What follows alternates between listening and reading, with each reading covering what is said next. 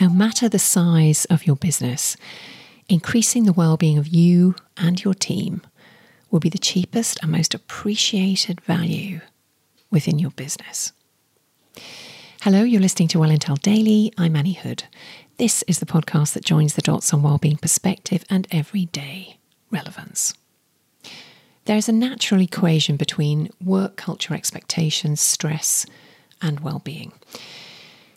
You can offer all the well-being perks in the world, but if your work-related expectations are too much, it can still be a toxic work environment.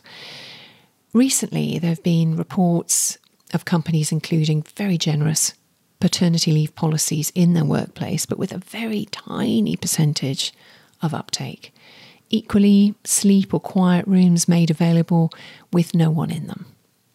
So facilities can be there, but if your culture doesn't endorse and support it, it will all be for nothing. Your aim is to turn stress into passion. And as Simon Sinek succinctly explains, working hard for something you don't care about is called stress. Working hard for something you love is called passion. So whether you're at the beginning of wellbeing culture integration or you're already moving along the track, you'll want to invest in the support of your employees. And just a little red flag here, avoid the mistake of a blanket approach. First, what do your employees most need? Have you asked them? It may not be a gym membership or a lunchtime yoga class.